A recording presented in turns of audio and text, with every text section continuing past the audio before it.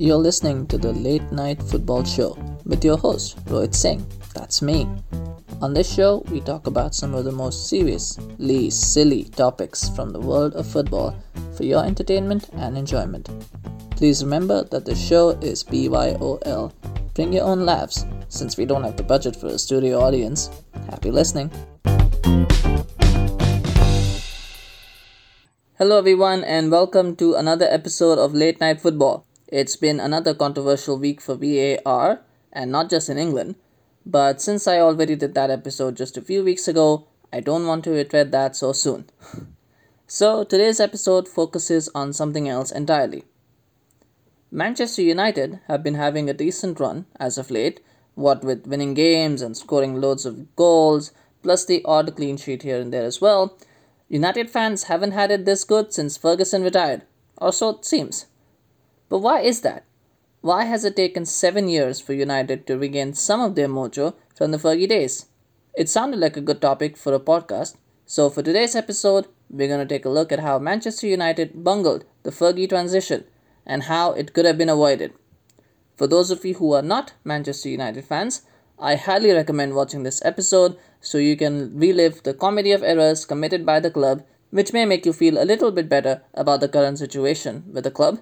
And for those of you who are, I also highly recommend watching it in the hope that it will keep you grounded about the current situation. So, let's get started. The year is 2013.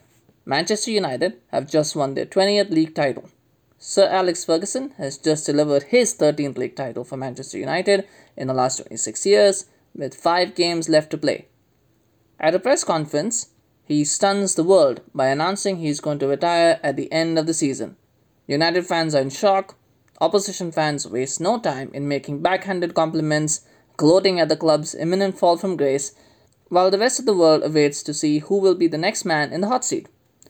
From all the names available in the managerial world at that time, United, on Sir Alex Ferguson's advice, pick David Moyes.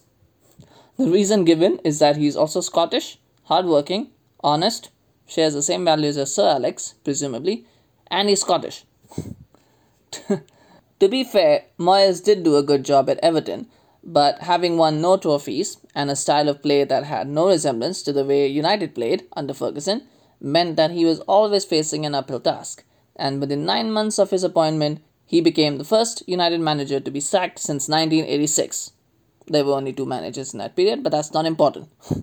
But while it was partly his fault for the way things unraveled, I believe that the Glazers and the United hierarchy were much more responsible for this mess that they created. And now I'm going to do a hypothetical scenario over how it was handled actually by United and how I would have handled it. So spare with me here on that situation.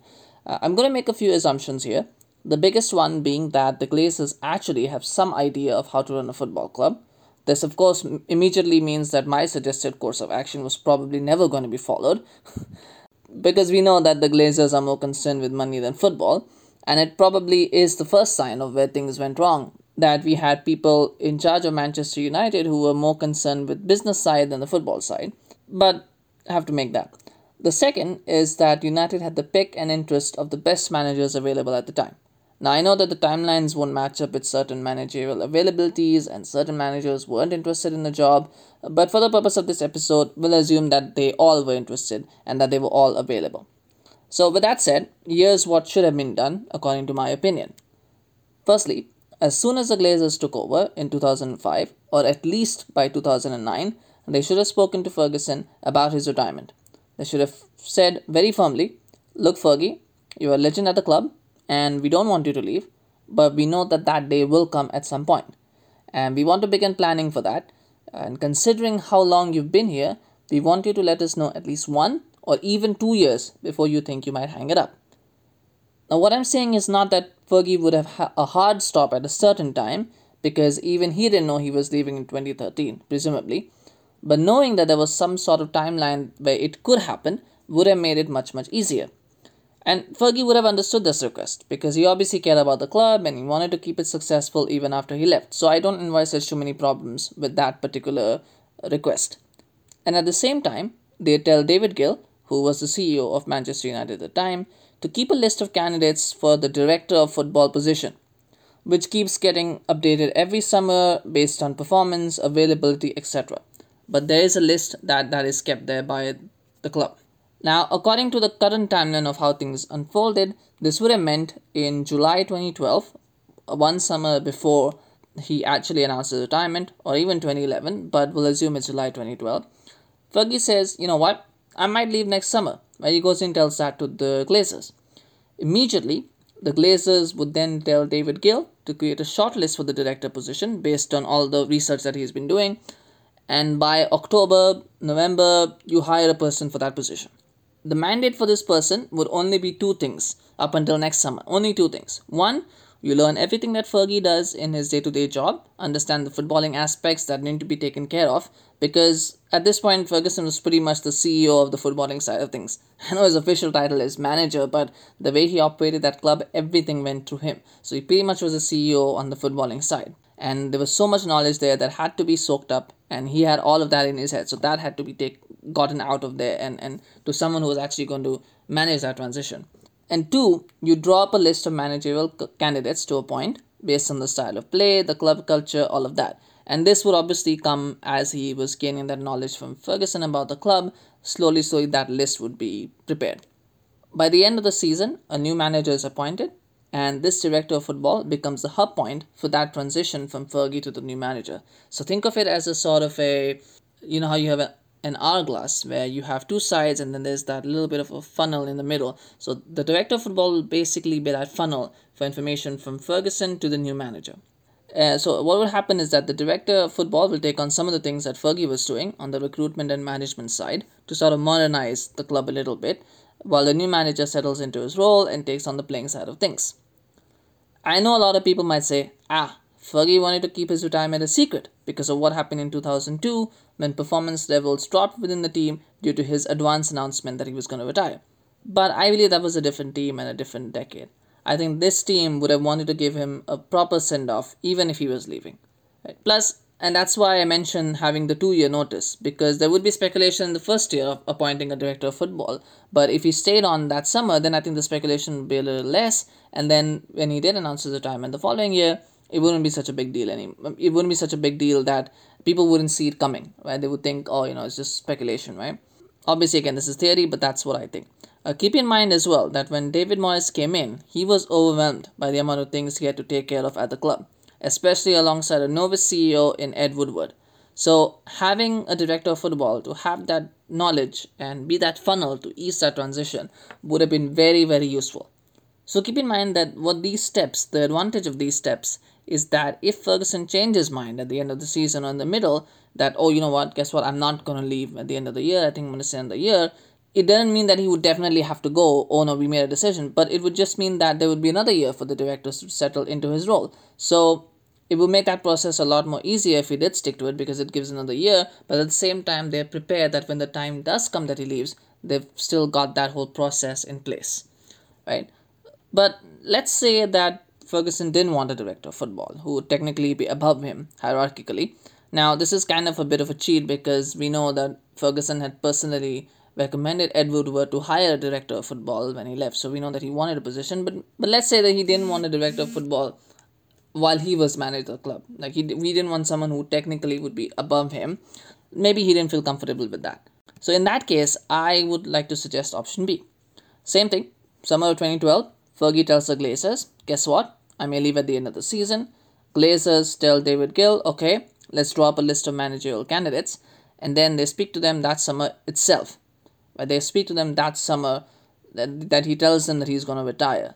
Whoever that may be, Guardiola, Klopp, Moyes, even Solskjaer.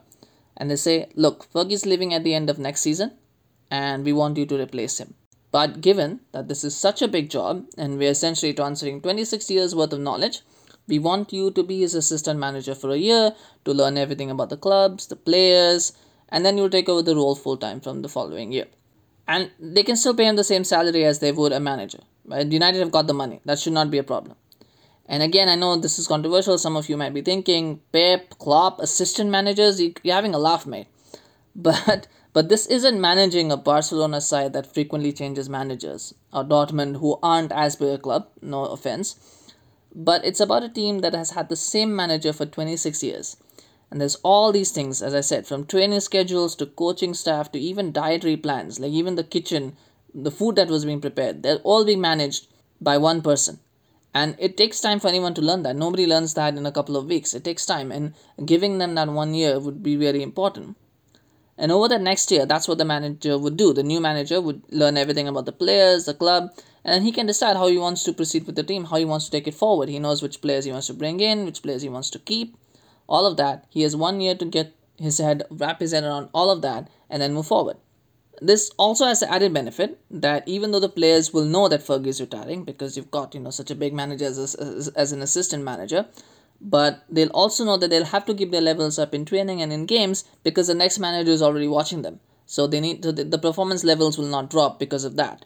And I don't think Fergie would mind having a fresh set of eyes anyway, because he know that it was important for the club, and he's always had good tacticians around him even before. So I don't think he would be too mindful of that. Plus, it would show humility on the part of the new manager that he's agreeing to be an assistant manager for a year to learn the ropes and to understand the job, which is an important trait in management anyway. So I think that would be a good sign as well. The only downside to this from option A is that Ferguson wouldn't be able to go back on his decision, because you can't tell someone like Klopp or Guardiola to be assistant manager for a year and then say, be a assistant manager for another year because Ferguson decided to change his mind. At that point, he cannot change his mind. So again, that's ultimately for the greater good of the club, but at the same time, you could probably emphasize this to him as well, that if you hire a director of football, this is what will happen. If you hire a assistant manager, this is what will happen. So, but either way, managing that transition was really key.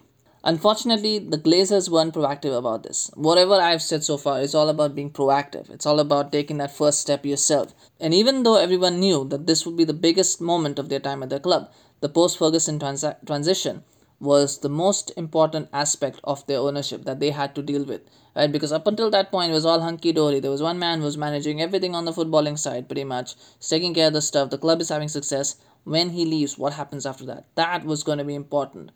And they were very passive about it. And what happened was they had a double whammy of losing Ferguson and David Gill just before that. At the same year, both of them left, who took with them decades of knowledge about the club. Not talking years, we're talking decades here. And what happened is we had two novices in charge. One who had no idea how the club operated on the footballing side because he was new, and one who had some idea, but he didn't have the contacts or the nous to pull off player recruitment because most of his focus was on the business side. And that's the first summer was always going to be a disaster. And no matter what, because you had two novices in charge, it was never going to be a success in any case, right? It was always going to be a difficult task. I wouldn't say it was a disaster, but it was always going to be a very uphill task for them because they had, bungled that transition so badly. But there was one last trick that could have somewhat saved it, even after all of this. Remember that Ferguson announced the departure with 5 games to play in the season. Even if United were going to hire David Moyes, they should have hired him. And they pretty much did hire him, like within a week or 2 weeks. They pretty much announced his hire, so they could have immediately got into action and hired him and bought out his contract. I didn't get why he was staying the whole season with Everton. He basically should have been, okay, you're retiring, great, we're going to buy Moyes, we're going to buy out 2.5, we had like 2.5, 3 months on his contract, just buy it out, and he immediately joins the club.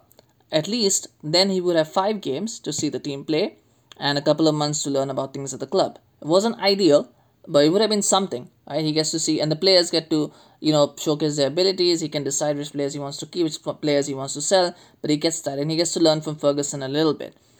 Instead, what they did was they had him join on July 1st. That was the start date of his contract. He comes in. Everyone was very, very relaxed about the whole thing. On the other side, all of, United's title rivals are buying players. All the available targets are disappearing, and well, we know what's happened since. He tried to go for Fabregas. That didn't work out. He rejected Thiago and wanted to go for Fellaini. Moyes, of course, isn't entirely blameless in all of this. He could have been more proactive as well in starting earlier and learning how things work. He basically fired the entire coaching staff and brought in his own people, which meant losing all the knowledge they carried with them. So now not only did you have complete zero experience of the club's operations or football operations, at the senior management level and then management level, you now also had it at coaching level. There was nobody who understood how things were going. And so again, there was even more instability now behind the scenes. And worst of all, he thought of it as a 6-year project. Every time, if you ever talk to Moyes now about does he regret it, he said, no, I don't regret it because I thought I had 6 years at the club. Like, just because you have a 6-year contract, Moyes, it doesn't mean you get 6 years at the club. You can ask Jose Mourinho. So, United are a big club, and no big club is going to wait, that long for things to turn. They're not going to wait 6 years to see if you can turn it around. Even Ferguson didn't have 6 years. He had 3 years. Right? He took 6 years to win his first title, but pretty much within the first 3 years, he was expected to do better than what he was doing. Basically the players had given up on him pretty much early on because they saw that his tactics were outdated, his training methods were outdated. So you do get a few chances to make a first impression. If you don't, you don't. Particularly with players who are title winners. And there was no way back from there after that. And plus, as I said before, he wanted Fellaini over Thiago. Need I say more, really? This obviously doesn't mean that things would definitely have been great for United. But I do firmly believe if they had taken a bit of time, if they had taken a bit of introspection, if they've actually been proactive, I think that's the word that I want to use, proactive, being proactive in planning this transition, it would have been a much better result than what eventually happened. So there you have it, a recap of what United did during the Fergie transition period, and my opinion on how it could have been handled better if the Glazers had a footballing brain, but we know they don't. Well, anyway, guys, tell me what you thought of this episode and how you think it could have been done differently if you were in charge of that. Definitely take care, guys, and I'll be back again soon with another one. Hey everyone, thank you so much for listening to that episode of Late Night Football. We need your help to grow this channel, so if you've been enjoying the show thus far, please do like and subscribe to this channel and share it with your friends, family, colleagues, neighbors, drinking buddies, fellow football fans, and anybody else you know or don't know. We'd really appreciate it. Please also follow us on Twitter and Facebook via the links in the description below and spread the word about us. Take care.